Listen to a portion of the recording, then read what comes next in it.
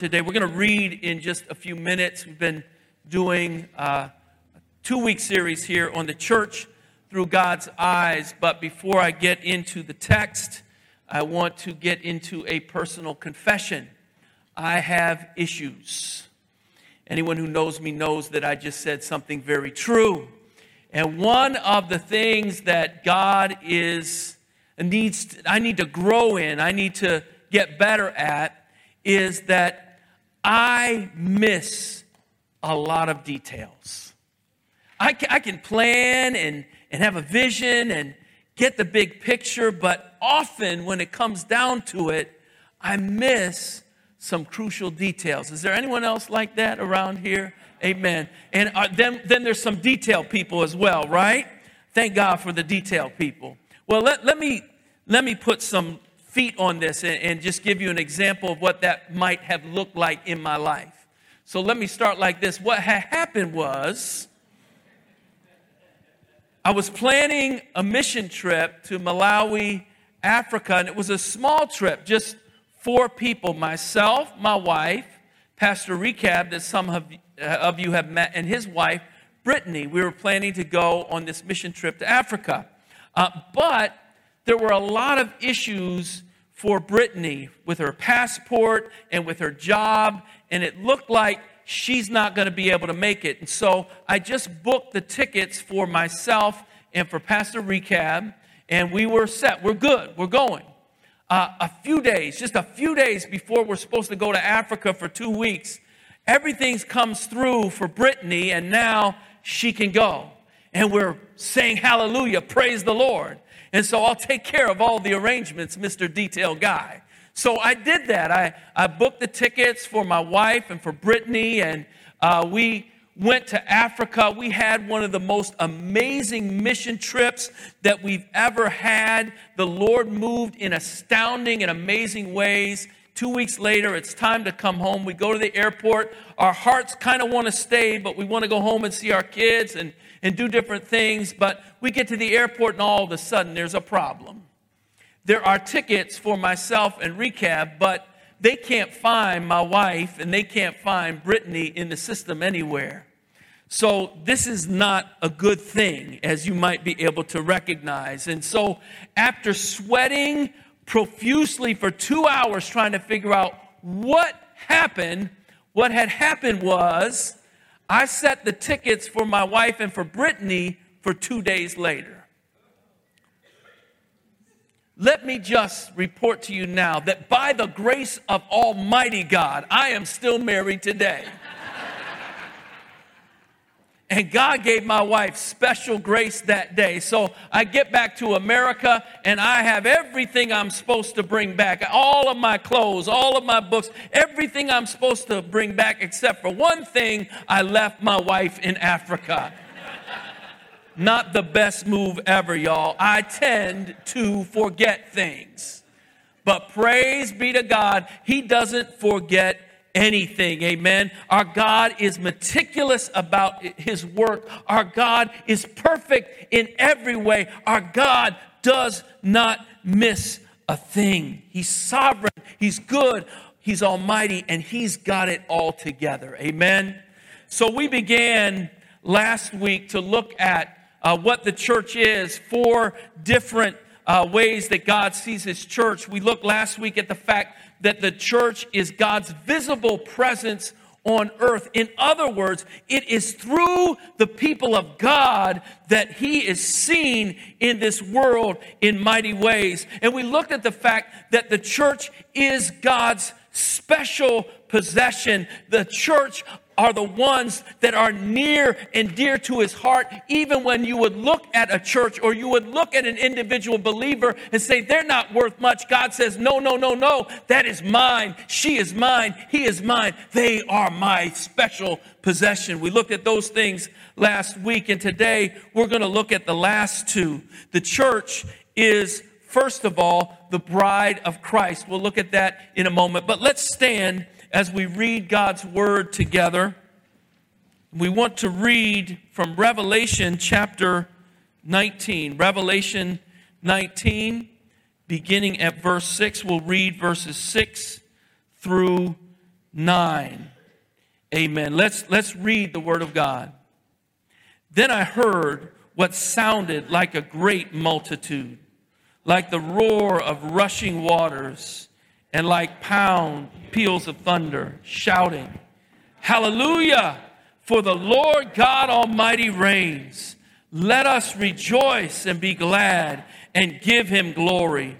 For the wedding of the Lamb has come, and the bride has made herself ready. Fine linen, bright and clean, was given her to wear. Fine linen stands for the righteous acts of God's holy people. Then the angel said to me, Write this, Blessed are those who are invited to the wedding supper of the Lamb. And he added, These are the true words of God. Let me pray. Father God, we pray right now that you will use this time for your glory to meet us, Lord God, and to show us more how you see your bride, how you see your people, Lord God. Lord, move by your Holy Spirit in this time, we pray, in Jesus' name. All God's people said, Amen. Amen. You may be seated.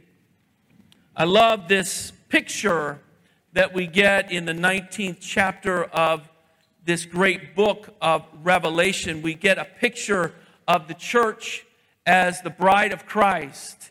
And there are three different aspects that I see that we can easily see about the bride of Christ in these verses. The first one is this, that the bride is a rejoicing bride. Amen?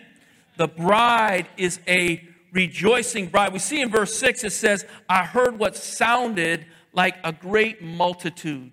Now, we had seen this multitude before in the book of Revelation in chapter 7 and verse 9, where it talks about a multitude of people that no man can number, no one can number, from every tribe, from every tongue, from every nation. They're gathered around the throne, and we see this group here once again, but now we see them pictured as this beautiful bride ready for the king.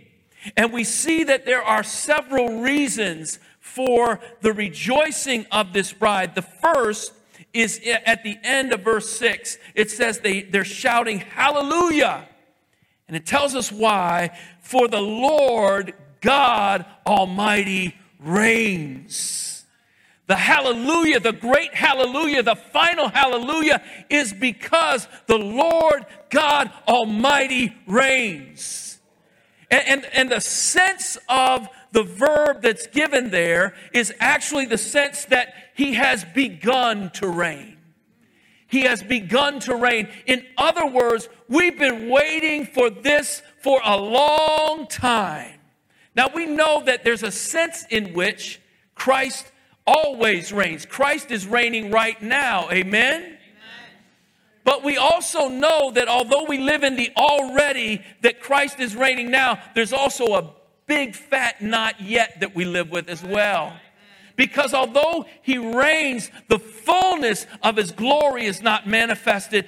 Although he reigns even now, the reality is we suffer in these times. We struggle in these times. We're waiting on a manifestation of the glory of God that we have not seen yet. And what's happening here in Revelation 19, although they've waited centuries and centuries and they're anticipating, now he comes and it's marriage time, marriage of the bride and the bridegroom.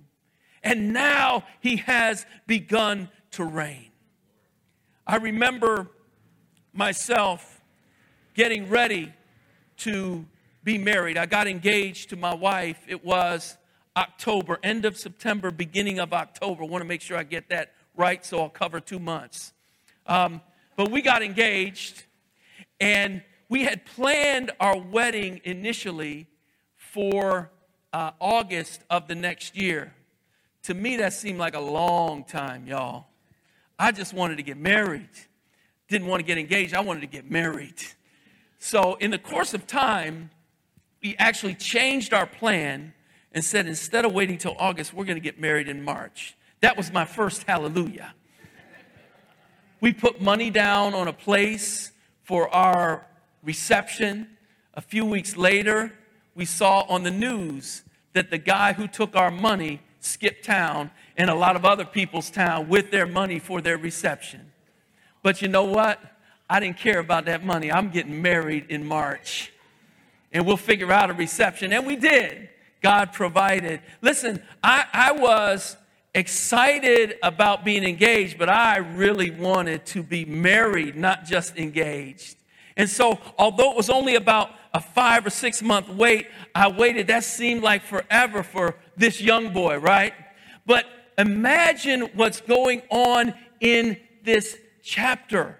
They've been waiting and waiting. Now, we don't know how long. Right now, it has been 2,000 years since Christ came. He may come back today. He may come back tomorrow. It may be another 1,000 years. I don't know. If anyone does know the day or the hour, please talk to me after service.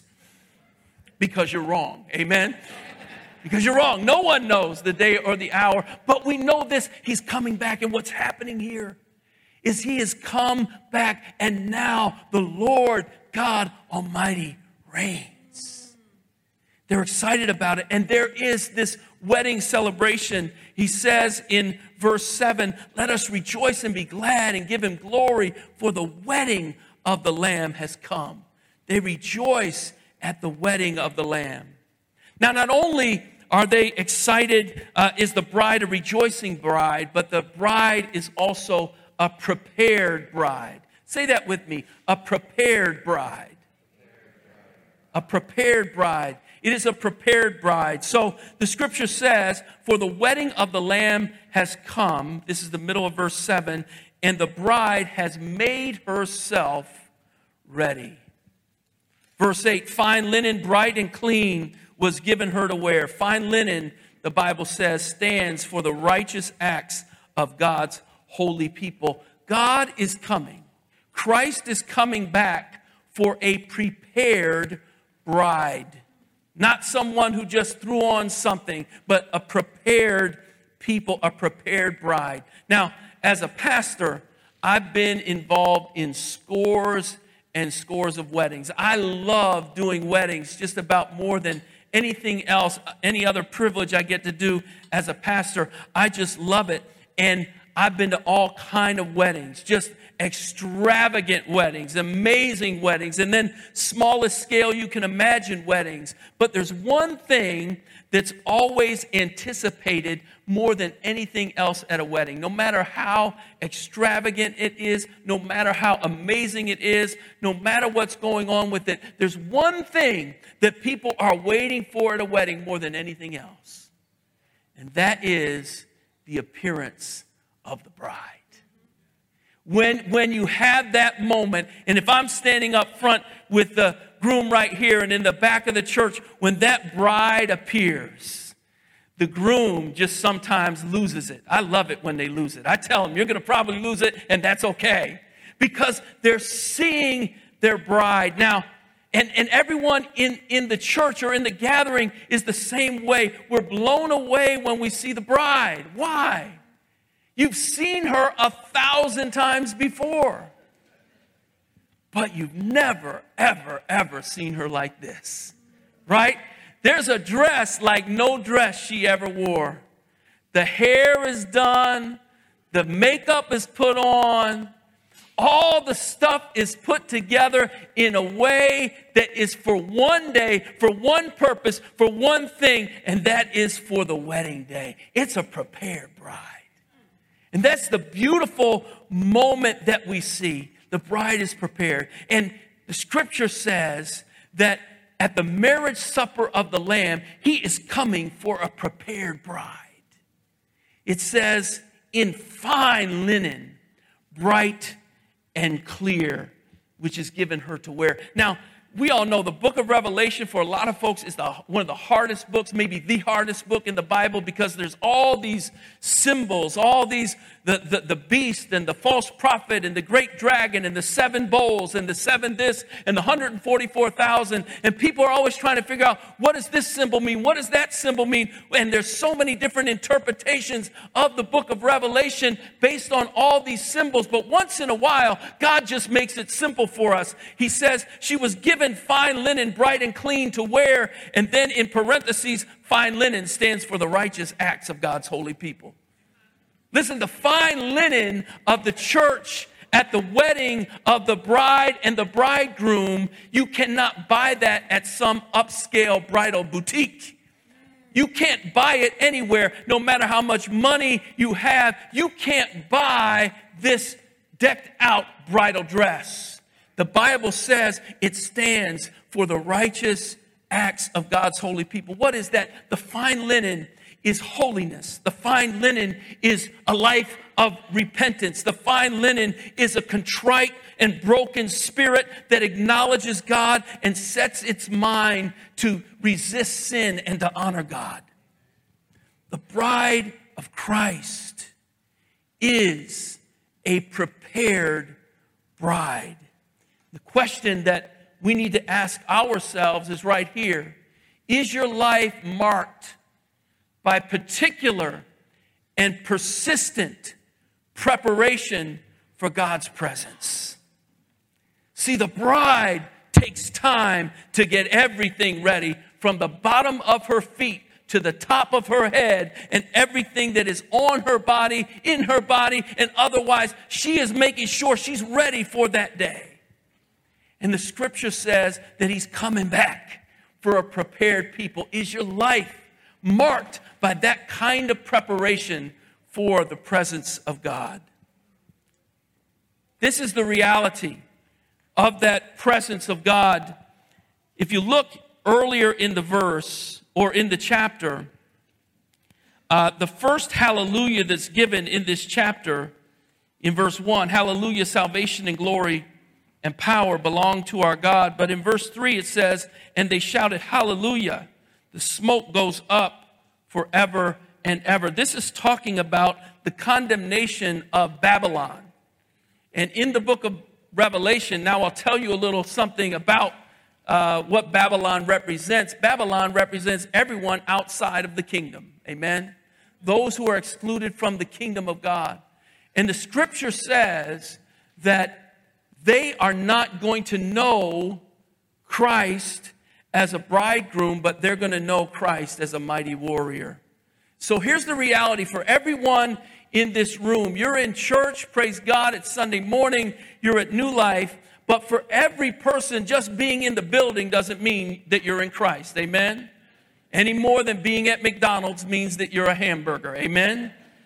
So being in the building is great, being in the presence of God is great, being together here is great, but we need to make a commitment as the bride of Christ to prepare ourselves for him. Here's the reality. You are either the bride or you're Babylon. You're either rejoicing at his coming or you're rejected at his coming. You're either delivered finally and fully and completely delivered in the presence of the coming Christ, or you're destroyed. There isn't a middle ground when God comes back, when Christ comes back. There's not a middle way, a 1 foot in and a 1 foot out place. There's not a nebulous kind of I'm halfway saved, halfway unsaved place. The Bible is calling us to make a decision for Jesus Christ. A real decision, a final decision, a full decision that says, my life belongs to you and to you alone, Lord. So at the end of the service today, if you're not sure where you're at with Christ, I encourage you to come up for prayer at the end of service today. This preparation of the bride is critical. In Matthew chapter 22, Jesus tells a parable of a wedding feast. And there's one who comes to the feast, but they're not dressed properly. The scripture says in Matthew 22, of that person, They came to the feast, y'all. They're ready, or they think they're ready, but they're not prepared. They don't have the right garments on. The Bible says, tie him, hand and foot, throw him outside into the darkness where there will be weeping and gnashing of teeth. Brothers and sisters, we don't talk a lot about hell, but hell's a real place. We had some hot days this summer, and we had some days where there was no AC in the sanctuary on a Sunday, but y'all don't know hot. And no one wants to know the pain of death and final and full and forever separation from the goodness of the God who loves you and comes for you to save. But that is a reality that the scripture tells us we've got to deal with. He comes for a rejoicing bride. He comes for a prepared bride. And lastly, he comes for a blessed bride or a blessed bride. Revelation 19 verse 10 puts it this way: blessed are those who are invited to the wedding supper of the Lamb. That saying right there is called a beatitude. We went through the Beatitudes in Matthew last year at this time, but a beatitude is simply a statement of God talking about the blessedness of his people. There are 7 of those in the book of Revelation. This is the 4th one, and he says, blessed are those who are invited to the wedding supper of the Lamb. Get your clothes on right.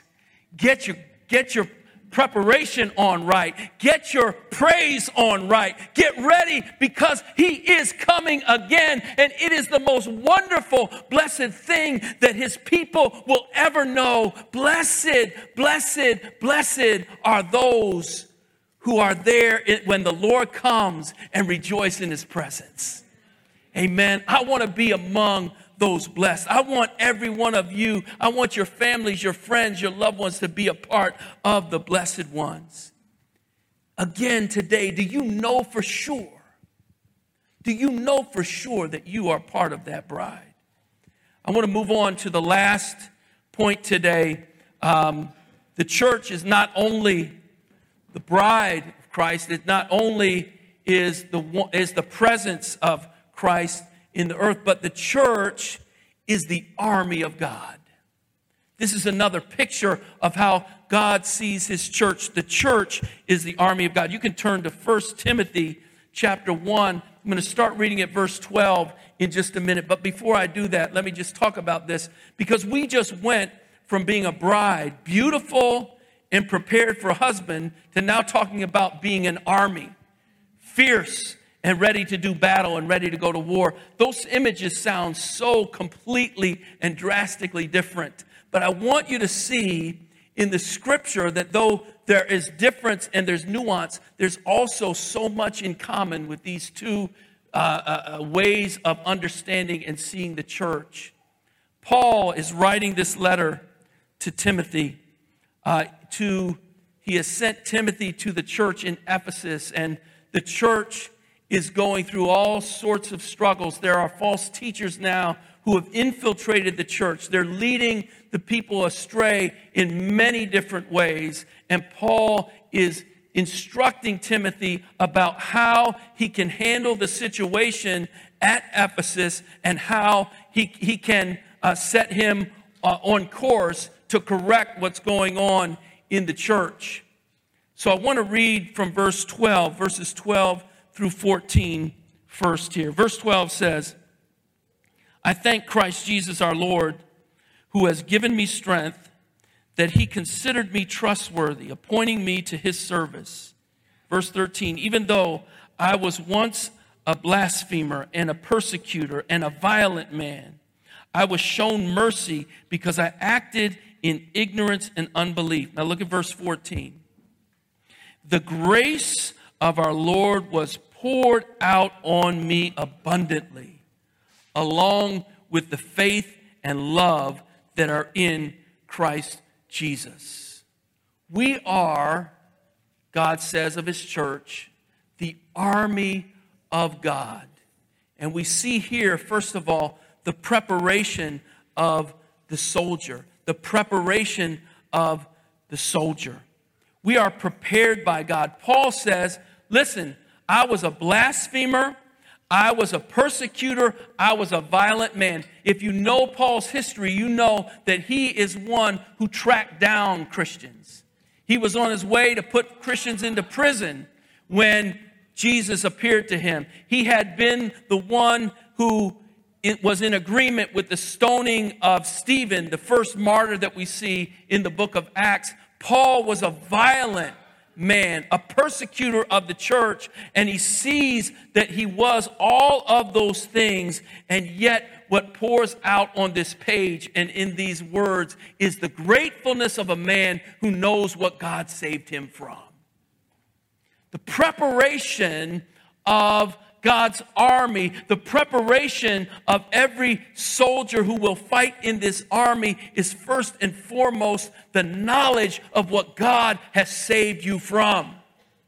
The knowledge of just how great your need is for the living God. The preparation that God makes for you and I as a part of his army is the full acknowledgement of your sin. We don't downplay it.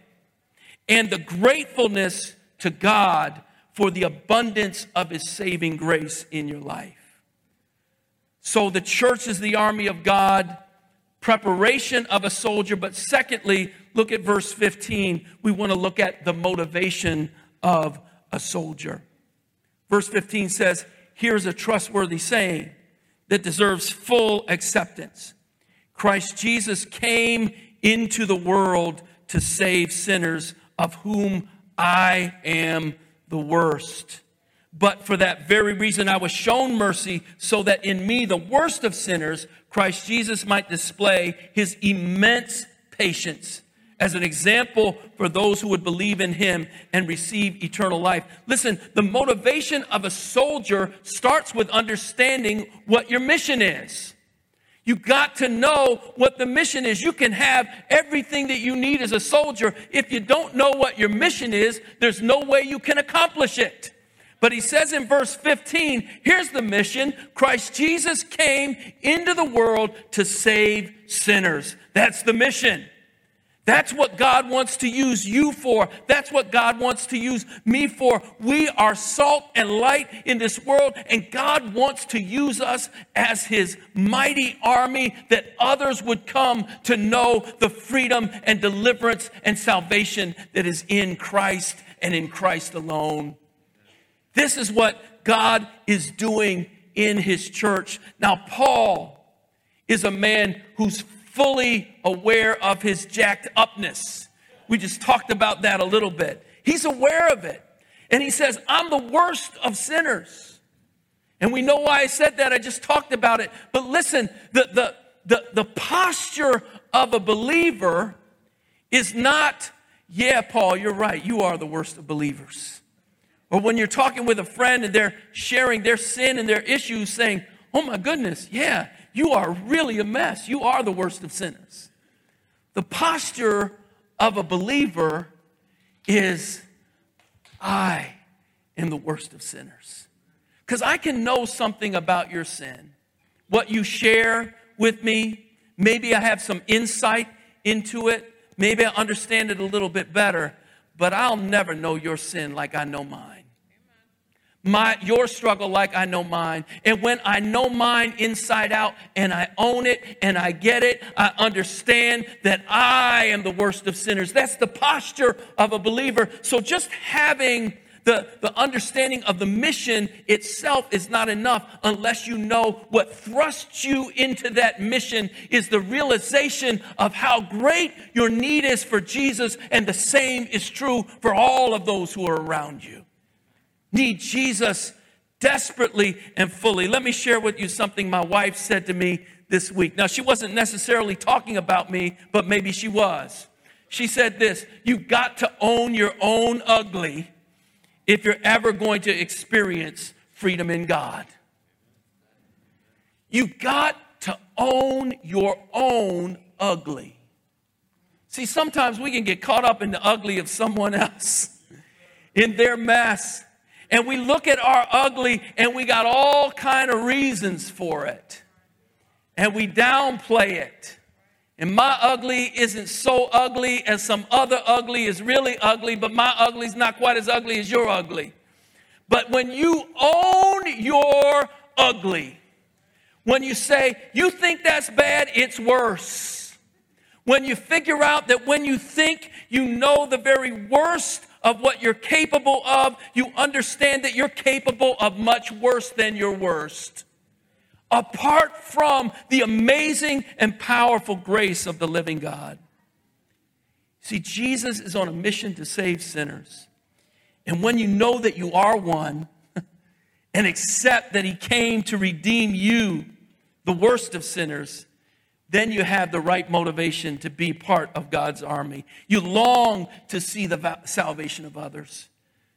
If you're in the army of God, you desire with your heart to see people you know and love, your family, your friends, your neighbors, your co-workers, those who are in school with you. You long to see others saved. That is a mark of a Christian. If you just don't care, then you better check your Christian pulse. Amen? Christians care deeply. We're part of God's army, and he came to seek and to save the lost, and so he has given us that commission. God sees his church as an army that goes out and spreads his gospel in word and in deed. And let me just say this in this room today. You're never too young to be in the army of God. Amen? Amen. Don't wait if you're a teenager. Don't wait if you're a young person. Don't wait to say, I'm going to do this and this and this, and one day I'll make a decision for Jesus Christ. No, today is the day and now is the hour. If you will accept him, you'll find life in him today. Amen. Today you can find life in Jesus Christ. Last piece here, the church is the army of God, the preparation of a soldier, the motivation of a soldier, and finally the tactics of a soldier. Just want to read here verse 18 and 19. Timothy, my son, Paul says, I'm giving you this command in keeping with the prophecies once made about you, so that by recalling them you may fight the battle well, holding on to faith and a good conscience, which some have rejected and so have suffered shipwreck regarding the faith. This is real simple, y'all. The tactics of a soldier. Paul instructs Timothy saying this: hold on to the faith. Know what the faith is. Know that it's Christ and Christ alone. Know that it's by his grace and by his grace alone. Know that God's love for you is eternal. It doesn't end one day. It will never end if you hold on to Christ. Know your faith. And then he says, and then holding on to a good conscience. In the work of God's army, these two things are essential. These are the tactics of a soldier. Let me close with this. The effective member in the army of God, number one, is armed to the teeth with the love of God. You think about a soldier who's armed to the teeth. We ought to be those soldiers, but we're armed to the teeth with the love of God. When someone wants to hurt you, persecute you, hate you, come against you, you have such a storehouse of God's love inside of you because you understand what he has done for you, even for you. I understand what he's done for me, even for me. And so you've forgiven me so much. You've loved me so much. What comes out of me is the love of God, armed to the teeth in the love of God, and strapped. Think about a soldier with extra rounds of a pure heart and a good conscience. I'm strapped. I've got more weaponry than you can imagine. The love of God, a pure heart, and a good conscience. And then we have our weapon of mass redemption. A weapon of mass redemption, sincere faith. Sincere faith. Paul says in verse 5 of this same chapter of 1 Timothy, the goal of our command is love, which comes from a pure heart and a good conscience and a sincere faith.